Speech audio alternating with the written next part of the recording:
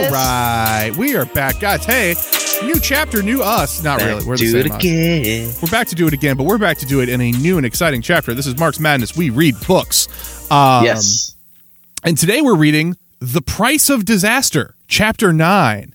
As always with this book, there is a fun paragraph, kind of prefacing us, and it says, the price of the disaster of slavery and civil war was the necessity of quickly assimilating into American democracy a mass of ignorant laborers in whose hands alone for the moment lay the power of preserving the ideals of popular government, of overthrowing a slave economy, and establishing upon it an industry primarily for the profit of the workers.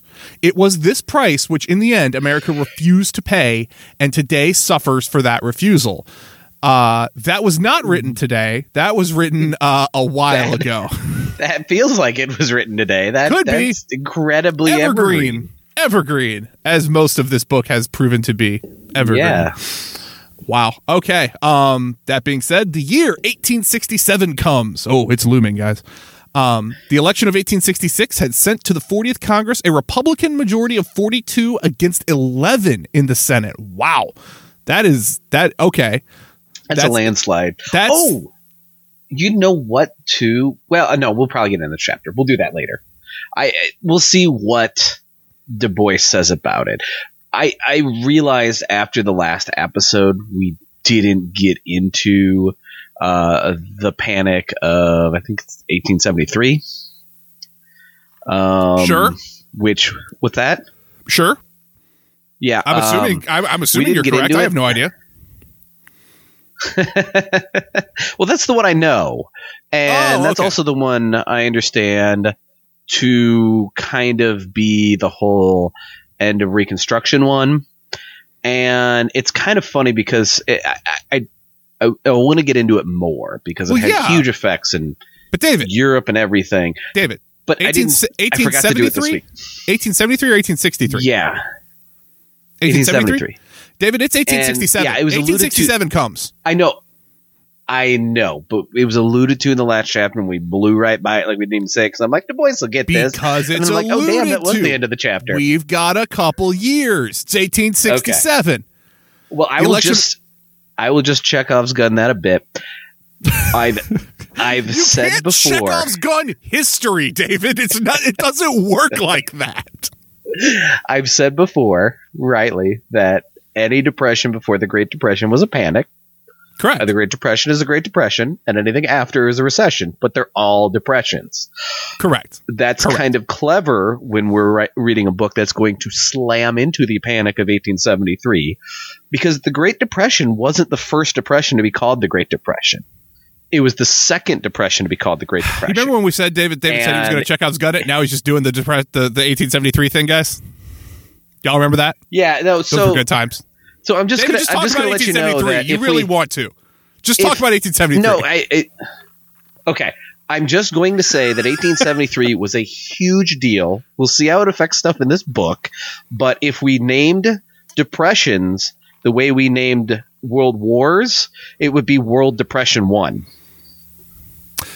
It was a big deal. It was the silver crash, the railroad bubble. We're not reading about it right now.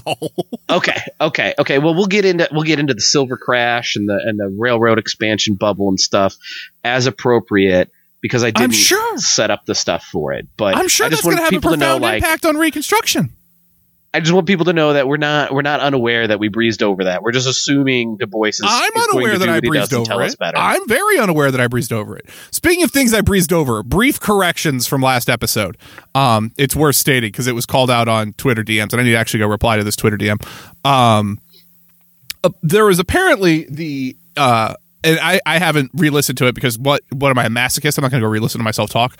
But apparently I dismissed your inclination that the vanguard of the particular movement that was happening for the whole Capitol riot, whatever, was petty bourgeois. Oh, yeah. And I don't think I dismissed it that they were the vanguard, but they're definitely the vanguard. They're definitely probably were the driving force behind it. I think I was just trying to articulate the point that I didn't want to get trapped in a box of saying it's all petty bourgeois, and then when they show 4 or 5 people that aren't, go, haha, here, you're wrong. Like, I was trying to give a little bit of nuance that there was, in fact, other people involved as well. But I think I just wanted to make it known. I 100% agree with the stance that the vanguard of that was petty bourgeois. It was led by the petty bourgeois. It was probably majority petty bourgeois. I think I was just trying to avoid hyperbole for the sake of hyperbole. And let's not overstate petty bourgeois is a huge chunk of it, far more than the regular society. But let's not overstate that to the point of understating how much of it was the armed guard of the bourgeoisie. How many were Correct. Military veterans and ex-cops, and more importantly, off-duty cops just out of town. Yeah. You know, a lot of that, and a lot of I think the point I would want to articulate is I don't want to ever have given the impression, and I hope I didn't, but I don't think I did, but I hope there's around the discourse that I don't think that this was some organic rise of the people kind of a thing. Mm-hmm. Like that, this wasn't some workers movement thing and we have to nuance it like that. That's not what I was trying to say.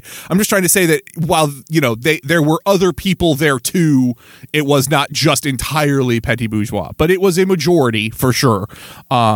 And they were definitely the vanguard and definitely the driving force behind it. And you're seeing that with the arrests and all the other stuff. There's always some ideological rank and file, some followers and hanger-ons and people that just buy the bullshit. Mm-hmm. And I'm sure there was some amount there. I'm sure it was not an insignificant amount. I'm sure if you look at the sheer number, they were probably, it's not going to be like a 90-10 kind of split. But again, it's an irrelevant point. But the percentage of that group compared to the percentage of population that is armed guard of the bourgeoisie and petty bourgeois is just, it's absurd. It's overwhelmingly from that class. Yeah. But it also makes, I honest to God, don't think it I think it makes a difference if you assume that I never for a second want to assume it was not a workers' organic movement. Who made up that? Oh God, no. We know what their intentions were. We know what they upheld and what they were fighting for, and that's fascism. This was not a people's movement or anything like that. This was fascism trying to do fascism. Let's be very clear, right? The problem in America being the government is insofar as they're the power structure that helps formally and violently uphold the power of the bourgeoisie, but they're just all the state does is work in the interest of the class it stands for. The state, it's why there can be so many libertarians that are of this fascist class, and they can complain about small government and all that stuff. The problem is not the government, because a government is again, it's just a violent formal expression of class power, right? The problem is the bourgeoisie, and so fighting the government with the bourgeoisie isn't really fighting the government. No, it's not. And again, I think we both agreed on that analysis from the get-go, and it was pretty straightforward. But again, someone had struck someone rightly enough that I wanted to make sure it was addressed, because again, we have our DMs open for a reason, so we can address that kind of stuff. Yes. Now, untaking away that thunder killing, new chapter. New chapter, yes. Back to momentum. Here we go. The election of 1866 has sent to the 40th Congress a Republican majority of 42 against 11 in the Senate and 143 against 49 in the House. The decisive battle of Reconstruction looms. So here, this is going to be very interesting too, because when you hear those numbers in your head, if you're me, you're thinking, oh, whatever the Republicans want to do, Republicans are Sumner and all these guys, whatever they want to do, they could fist it through. They can do whatever they want. I have a distinct feeling that's not going to happen, and that probably speaks more to the divide within the Republican Party. But that majority, those sheer numbers look staggering in terms of you should just be able to ram anything through you want. Isn't it convenient that whatever party actually represents the people in a bourgeoisie democracy, it's always split up and slowed down by its factions neither of them gains any power? Well, exactly. But ostensibly. Okay, ostensibly. Any party that ostensibly stands for the people in a bourgeoisie democracy, which the whole structure is supposedly supposed to stand up for. I was about to say, aren't they both supposed to do that? I'm very confused. Yeah, are all of a sudden broken up by internal contradictions and can't get anything done when they have the majority.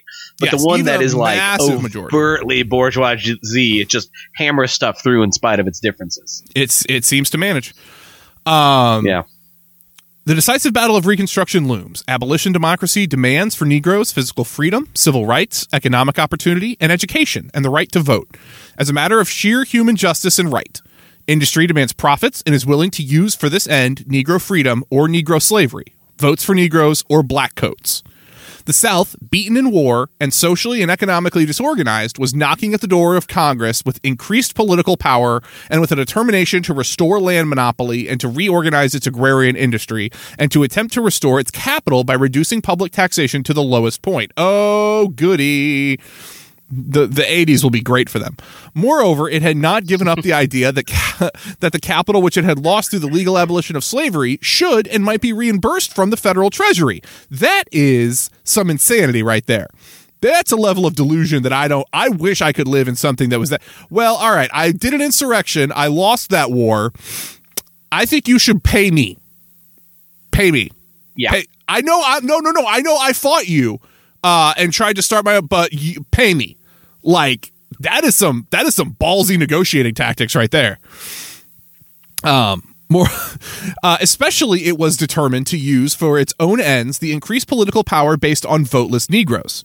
Finally, there was the West, beginning to fear the grip of land and transportation monopoly, rebelling against the power of the Eastern industry, and staggering under the weight of public debt and public taxation. In the midst of these elements stood Andrew Johnson, with the tremendous power which lay in his hands as commander-in-chief of the army, with the large patronage which arose from the expansion of government functions during the war, and with a stubborn will and a resourceful and astute Secretary of State. Ooh, I don't like resourceful and astute to describe William H. Seward after what we've read about him, but that's fine. Logically, Andrew Johnson, as an early leader of land reform and of democracy and industry for the peasant farmer and the laboring class, was in position to lead the democracy of the West. But perversely, he had been induced by flattery by his Southern birth and his dislike of New England Puritanism to place himself at the head of the Southerners. Between this program of the South and that of the West, then, there was absolutely no point of alliance. The South represented the extreme of reactionary capitalism based upon land and on the ownership of labor. It showed no sign of any more sympathy with the labor movement in the North or the extension of democratic methods than it had before the war. There was not a single labor voice raised in the Southern post-war clamor. Yet Johnson could not see this. He continued to flirt with Western liberalism, and at the very time he was surrendering completely to Southern reaction and ultra-conservatism. In his advice to the South, he no longer contemplated Negro suffrage in any form, and he said nothing of poor whites.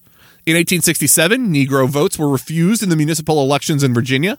Judge Moore asked President Johnson concerning the right of freedmen to participate in these elections, but Johnson gave no answer. That's just fun. Just don't answer the phone. Just ghost him. On the other hand, in an interview with Charles Halpine, March 5th, he sought again to make alliance with the Western unrest. He said, to the people, the national debt is a thing of debt to be paid. But to the aristocracy of bonds and national securities, it is a property of more than $2.5 trillion. Is that billion? $2.5 billion, from which a revenue of $180 million a year is to be received in their pockets. So we now find that an aristocracy of the South, based on $3 million in Negroes, who were a productive class, has disappeared, and in their place is a political control of the country is assumed by an aristocracy based on nearly $3 million of national debt, a thing which is not producing anything, but which goes on steadily every year and must go for all time until the debt is paid, absorbing and taxing at the rate of 6 or 7% a year for every $100 bond that is represented in its aggregation. That's a boring paragraph. I was going to say, I got a little lost in there. So basically, slaveholders was holding. So what was slaveholders holding power is now banks holding power in the form of debt, but that doesn't really. I don't know. No. That was fun. Here it is. So sorry, I needed to read that paragraph out of context to get it back. Okay. So basically, to the people, the national debt is a debt, and the national debt is something that you've got to pay off. But to the ruling class, which to the upper class, to the people that can afford stocks and bonds and securities, it's actually income. It's income because they own the stocks and bonds. They own the securities. They own all this stuff. So the national debt is paying them because they're the stockholders in it. They're getting $180 million a year. That makes sense. And then we found that in the South, there was $3 million in Negroes that were a productive class that have disappeared. And they're now contemplating that, oh, well, which aristocracy are we going to pit against each other? The labor aristocracy or the finance aristocracy? Bop, bop, bop, bop, bop. Goes back and forth. I got it. Okay, that makes more sense. Okay. All right. The war of finance is the next war we have to fight, and every blow struck against my efforts to uphold a strict construction of the laws and the Constitution is in reality a blow in favor of repudiating the national debt. The manufacturers and men of capital in the eastern states and the states along the Atlantic seaboard, a mere strip or fringe on the broad mantle of our country, if you will examine the map. These are in favor of high protective and, in fact, prohibitory tariffs, and also in favor of contraction or contradiction? No, it's contraction. A contraction of the currency. But against both measures, the interests and votes of the great producing and non-manufacturing states of the West stand irrevocably arrayed, and a glance at the map of the census statistics of the last 20 years will tell everyone who is open to the conviction of how the war must end. Notice they're leaning very hard on landmass. There's an age-old tactic, they're right? doing. I was about to say most they're of really the countries not. Yeah, most of the country is against this. Have you checked population density? He notes the census. He notes the census, though. I wonder if at this time the South was more densely populated than the Northeast seaboard. That between the South and the West, I don't know. I'm not. That could be something that is very stupid to say. But he points out that if you look at the census, I still feel like that wouldn't be true because I agree with the immigrant influx and industry. I agree. But, so he's probably when he says census statistics of the last together, I bet. So when he says census statistics of the last 20 years will tell everyone open to conviction how that war must end, he's alluding to the fact that there are more people in the Northeast and therefore they will win. I would assume is what that sentence means. Yeah, it's sort of devoid of context, so it's hard to understand. Otherwise, he's saying that people are pushing west. If you're looking at that would make sense. Pushing west, that is the way power is driving. So that would make sense too. I just don't know. I don't understand based on what he said. Yeah, and this is why we discuss stuff as we read. I mean, that's the whole point of any political education discussion group, and this whole point of this podcast. It's just obviously these last two paragraphs have been a little tough. Yeah. No, it's also that I'm dumb. I'm very dumb. You have to understand that about me. I'm very dumb. This was a maladroit argument. And placed the I'm so hung up on that one word, maladroit. It placed the national debt against the loss of slave property as equally sinister phenomenon. That's pretty fucked up. Yeah. It suggested partial repudiation and thus frightened and antagonized investors. It's not only fucked up from a moral stance, but it's also kind of fucked up because the war, I mean, again, not initially, it was still initially about slavery. It was always more like fought by the North. Yeah, but it was more fought by the North to reunify until obviously, the freedmen jumped in, but always by the South, and by the end by the North. The war was fought over slavery. It wasn't fought over national debt. So not only is there a moral inequality that makes it very disgusting, but that's bad faith in a lot of other ways. It was never, and I don't think he's implying that it was fought over the national debt. The war wasn't fought over the national debt. No, Reconstruction is being fought over the national debt. Yeah, because that's a huge factor in Reconstruction is the national debt being the South wants national debt repudiated, the North doesn't. I think that's what Du Bois is saying, though, is he's saying like the South is equating the national debt to slavery, but they just fought a war over slavery, and those are not morally equal. So we are equivocating kind of like a motherfucker in this one, but yeah, I don't know how to read that one. Yep, nope. All right. It rightly protested against the extravagance of wartime finance, but this protest came from a man who is now the acknowledged leader of property and reaction in the South. What basis of alliance could there be between those determined to control and exploit freed labor in the South and those who wish to fight exploitation and monopoly in the West? Moreover, in his efforts to consolidate and lead the West, Johnson attacked the most powerful enemy before him.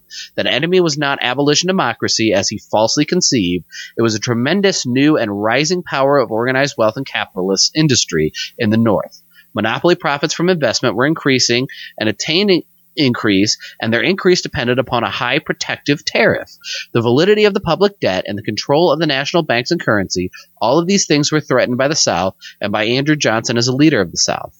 On the other hand, humanitarian radicalism, so far as the Negro is concerned, was not only completely harnessed to capital and property in the North, but its program for votes for Negroes more and more became manifestly the only protection upon which Northern industry could depend. The abolitionists were not enemies of capital.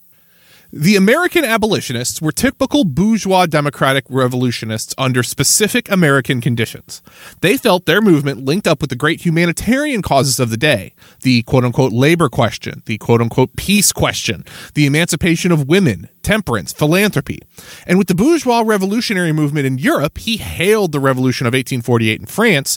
Moorfield's story tells of Sumner and similar outbreaks in other countries as parts of the great movement for freedom, of which the anti-slavery agitation in America was another part.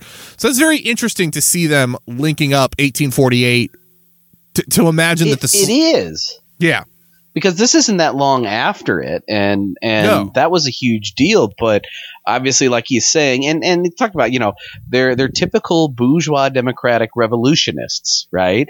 They believe themselves to be on the right side of history and to do the moral things, but they also set, like anybody else with any ideology, set the parameters for what the moral thing is.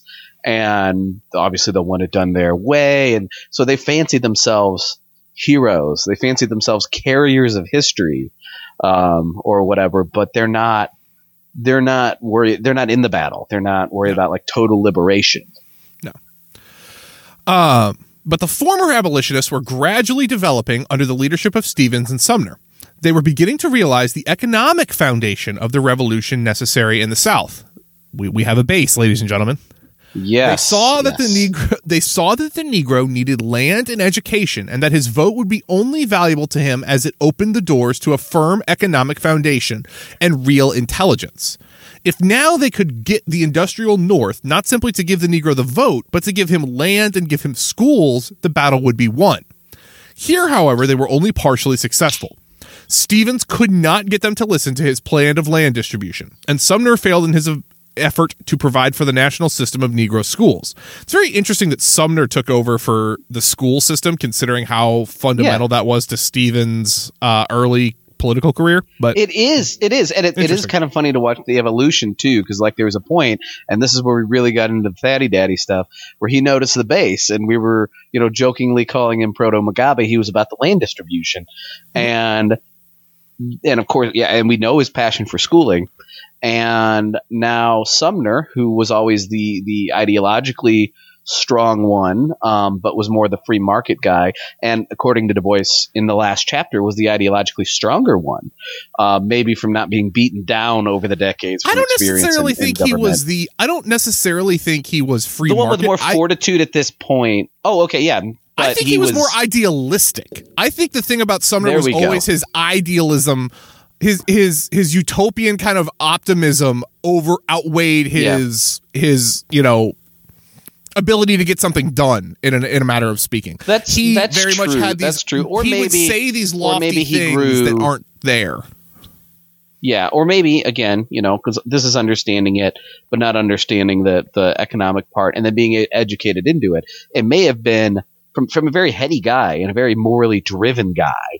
Genuine ignorance, and that's why when Stevens pointed it out, he took it in stride and he grew that way. I think it was a matter of, I think anyone living through, I think those guys had the ideals right, they had the philosophy right.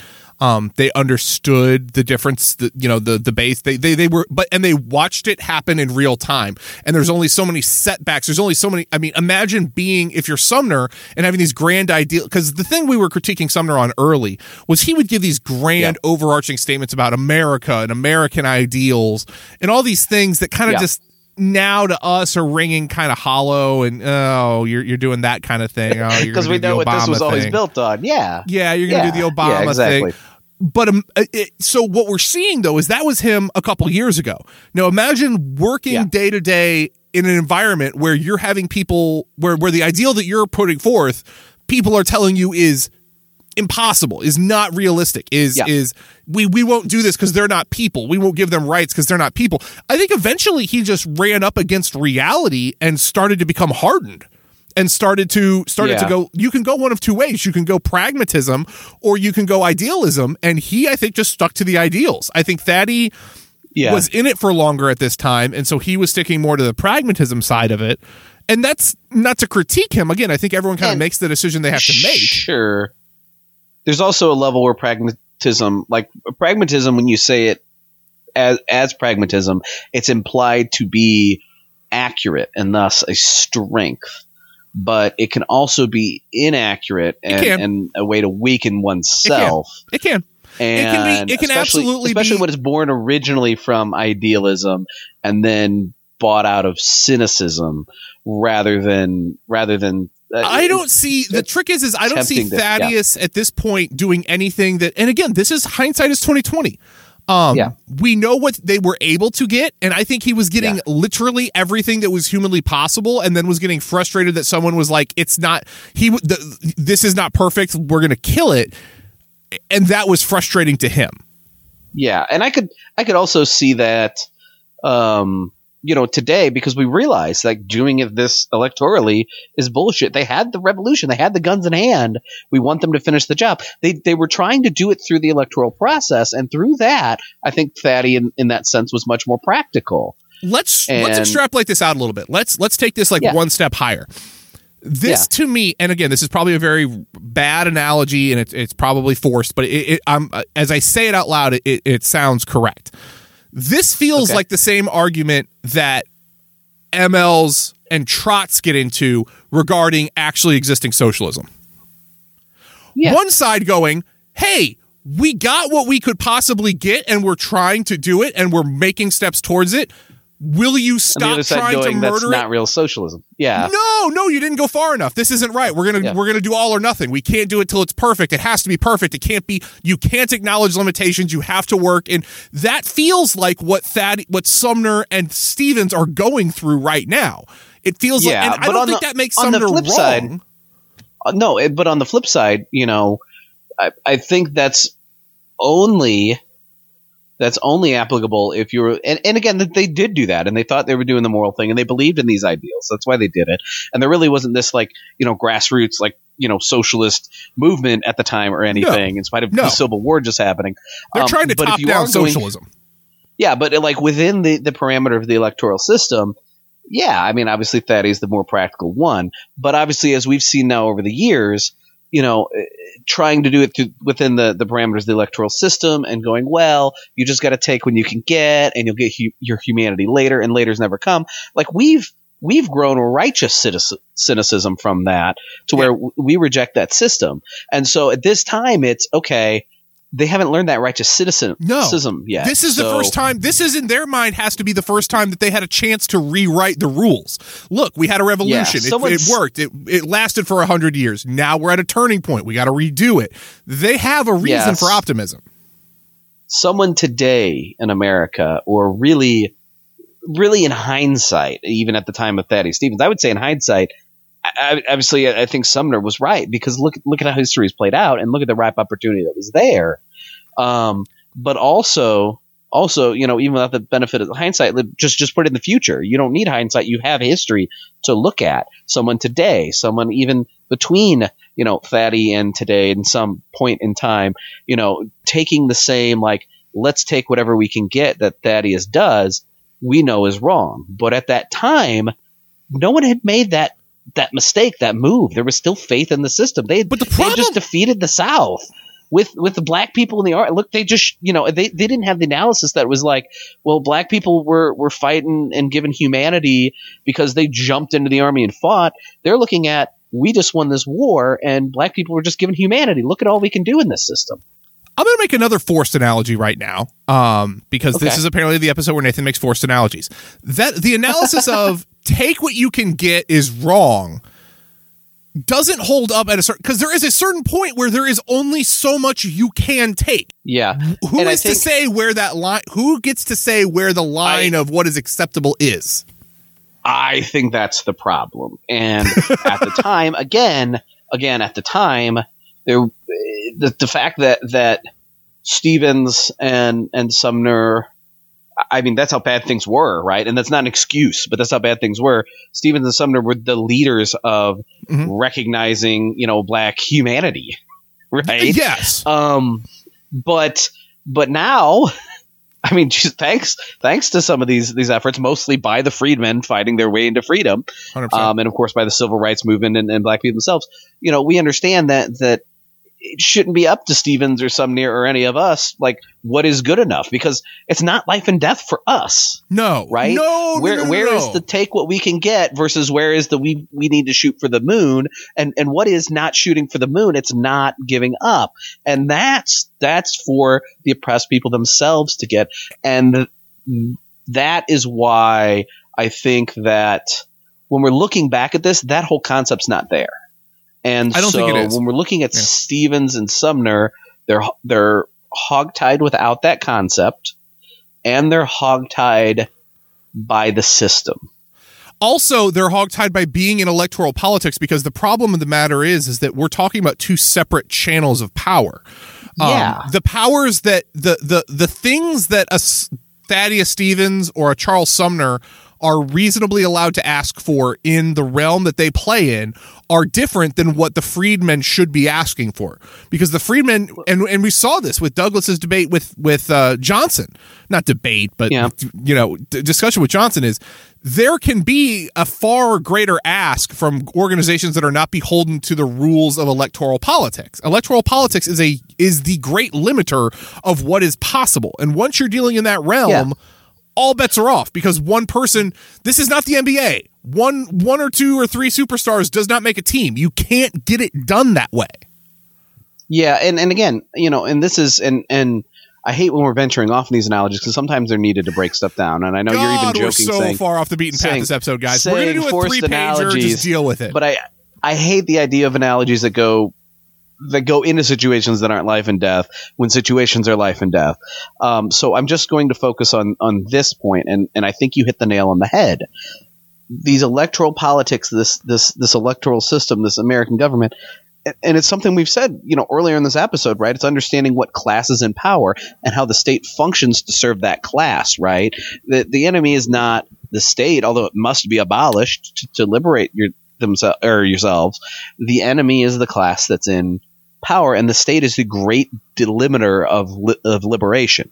This was a civil war, and the freedmen had picked up arms and grabbed the arms and won. They had, with the use of force, freed themselves from being property. And the South had lost. They had their asses handed to them. Real power was completely out of their hands, in the hands of the freedmen and in the hands of the people. And it was robbed away and sent back to the planter class, with this ostensible debate of who gets to vote and when they're let back in the country, and making their own states' constitutions, and all these debates, and Democrats versus the Republicans, and the abolitionist Republicans versus the moderate Republicans, and Johnson and Seward, and all of these pieces of the system robbed all that movement away. And so these huge gains in liberation were whittled down to so little by the system, because that's what it does. It is not a tool of liberation. It is not a bringer of liberation. It is the death knell of liberation. Let's keep reading. But the former abolitionists were gradually developing under the leadership of Stevens and Sumner. They were beginning to realize the economic foundation of the revolution necessary in the South. They saw that the Negro needed land and education, and that his vote would only be valuable to him as it opened doors to a firm economic foundation and real intelligence. If now they could get the industrial North, and not to simply give the Negro the vote, but to give him land and give him schools, the battle would be won. Here, however, they were only partially successful. Stevens could not get them to listen to his plan of land distribution, and Sumner failed in his effort to provide for a national system of Negro schools. But they could and did get the aid of industry, commerce, and labor for Negro suffrage. And this vast step forward they gladly took. It's hilarious that I think we read that entire paragraph up until this last step forward they gladly took. And yeah.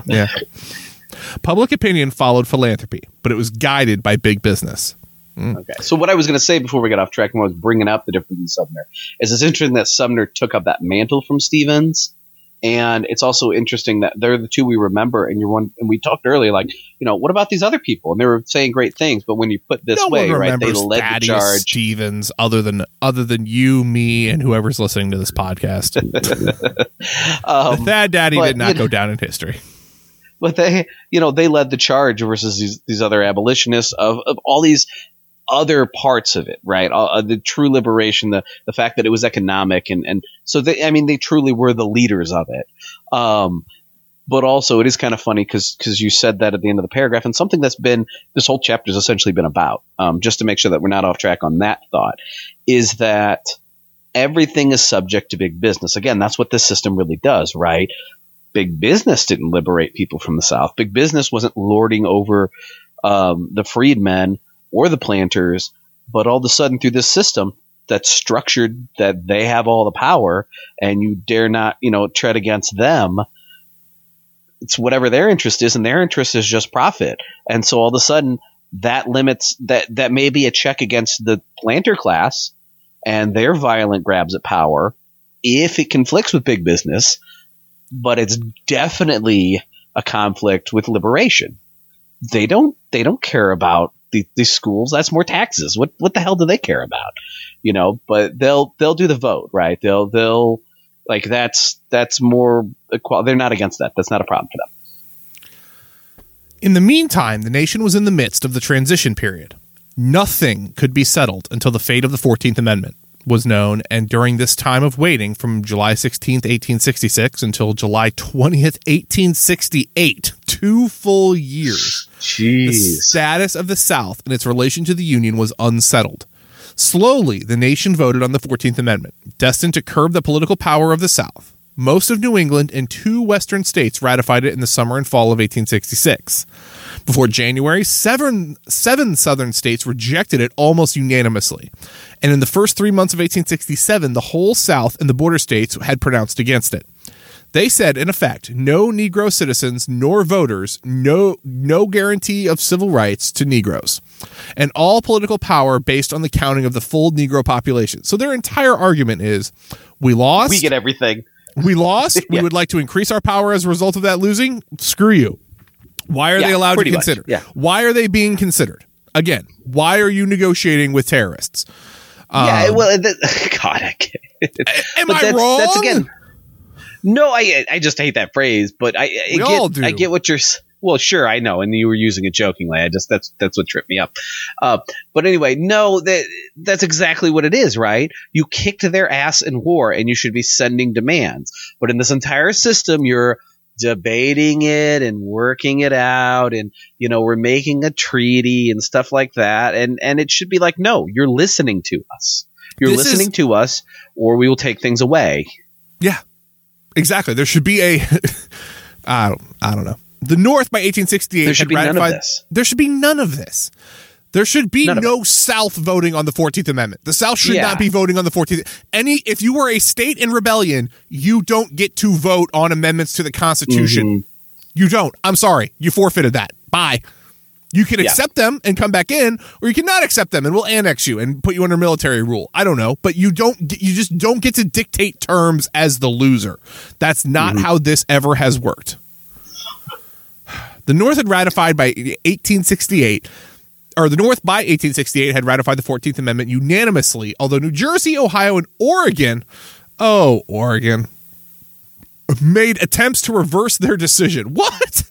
When Democrats gained power. When Democrats gained power in those states. So when elections flipped, all right.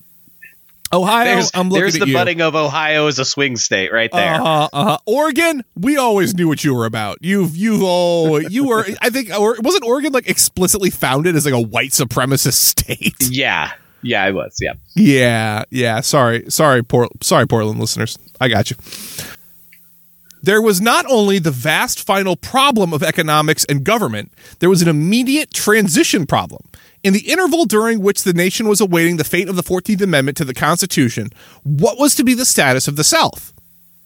They're nothing. They don't exist. I don't know. What do you want? Lost. They the lost. Status is they lost. Loser. The South was in the midst of industrial, civil, and political anarchy. I don't think so. Crime, force, and murder, disorganized and wandering laborers, unorganized industry were widely in evidence. The United States, as a sovereign nation, could declare the southern states where rebellion had occurred unorganized territory and could rule them by civil government backed by federal police. They should have done that. They should have done that. By those who regarded the Constitution as a fetish? Not fetish. We're going with fetish. No, we're going with fetish because that's what I'm doing. Yeah. I super don't want to, though. This might be pronounced sacrilegious, but to ordinary human beings, it was by far the best and sanest thing that the nation could have done, and it would have saved the United States and the whole world untold injury, retrogression, and world war. Okay, so first off, Du Bois, you're a brilliant writer, and I love that sentence. Second off, we're going to go back and read it. We're going to go back and read it in its entirety. And third off, I don't know what fetich is, but if you read it as fetish, it works real good for that We're sentence. going with fetish. By those who regarded the Constitution as a fetish, this might be pronounced sacrilegious. But to the ordinary human being, it was by far the best and sanest thing that the nation could have done. And it would have saved the United States and the whole world untold injury, retrogression, and world war. I am dumb. We've established this. It's a well-known trope at this point. It shouldn't be surprising to anybody. Yeah. How is Du Bois tying World War into this? I really, really, really want to know. I am intrigued. The one thing I could probably say is, oh no, I don't know how that would. I got nothing. Yeah, I don't know. I was thinking because of cotton distribution, but I'm putting all these push pins. I got like a push pin and a push pin for my triangle, and then my last push pin is all the way off the map. It's so far gone. It's like World War. He's probably the problem. The problem is he's probably brilliantly correct in this analysis. He's certainly correct. He is so smart. He's 100%. He knows his shit, and he was there at the time. But there's so much gap that we should know. We're socialists. We're studied in theory. We know the history. We should be able to fill in the gap. But we just don't. We don't have the context Freddie was going for here. So what is a straight line to a good point looks way off the map. What is the push pin that connects Thaddeus Stevens and Sirhan? I need to know. I desperately need to know so badly. And I hope we're going to get it. But we're certainly sure as hell not going to get it this episode, because this episode has been a lot of things. Probably slightly shorter than you're used to. Slightly. It's been a fun one. We've kind of gone off a little bit, but guys, it's been a week. It's been a week for Nathan and David. Nathan and David have had a week. We've had long ones, yeah. We've had long ones, and that does not. Believe it or not, this podcast is a thing we do, and we still have jobs. And mine's been very hard this week. Yeah, it'll happen. No, this, surprisingly enough, this podcast that takes in $0 and refuses to do so. Our primary source of income. Not the primary source of income. We are not on that list of podcasters making all the money. You can keep us off of it. Thank you very much. That being said, this has been the Marks Madness podcast. There are a couple ways you can reach out to us if you'd like to. First way you can reach out is through email, marksmadnesspod@gmail.com. Second way you can reach out to us is on Twitter. It's at Marks Madness Pod on Twitter. DMs are open. Last way you can reach out to us is to join the Discord server, the Marks Madness Discord server, formerly the Dumb and Awful Discord server that we just sort of assumed ownership of in a bloodless coup. Everyone's still there. No one got kicked out. Dumb and Awful are still there. It's still the same server, but we just I still barely ever pop in. David like normal. Never shows up. It's the exact same as you're used to. We're playing all the same Final Fantasy 14. We're just vibing. We're just vibing and hanging out. But it's there, and the link is in our Twitter bio. And if you have issues getting in based on that link, just send us a DM, and we'll let you in. That being said, David, do you want to do a disclaimer? Question mark? Yeah, I think in spite of how tired I am, people deserve that. I'm trying, buddy. Anyway, so, as I lament my problems. Blah. No, anyway. So obviously this is something we started up just because me and Nathan decided to, read a book and have discussion, as you should whenever you read theory, and go and record it so we can share it with more people. And so we're certainly hoping that you are in a group, an organization, get yourself out there in some kind of organization, a revolutionary party doing the on the ground work. And hopefully in your group discussions or political education, you're reading these books, and we can be an enhancement. We could be another voice. We could be more in-depth context, bring something more to the conversation so that you can have the best conversation that you can have.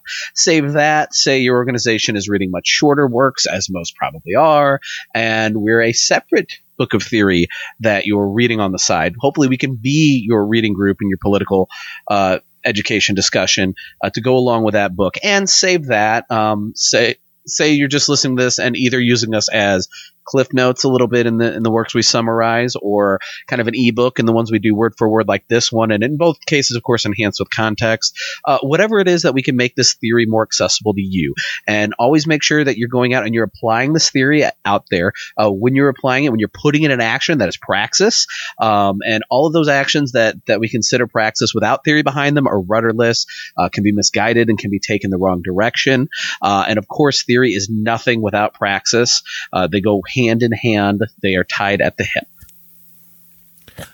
Amen. Thank you very much. This has been Mark's Madness. My name is Nathan. My name's David. And we will talk to you all next week. Bye. Bye.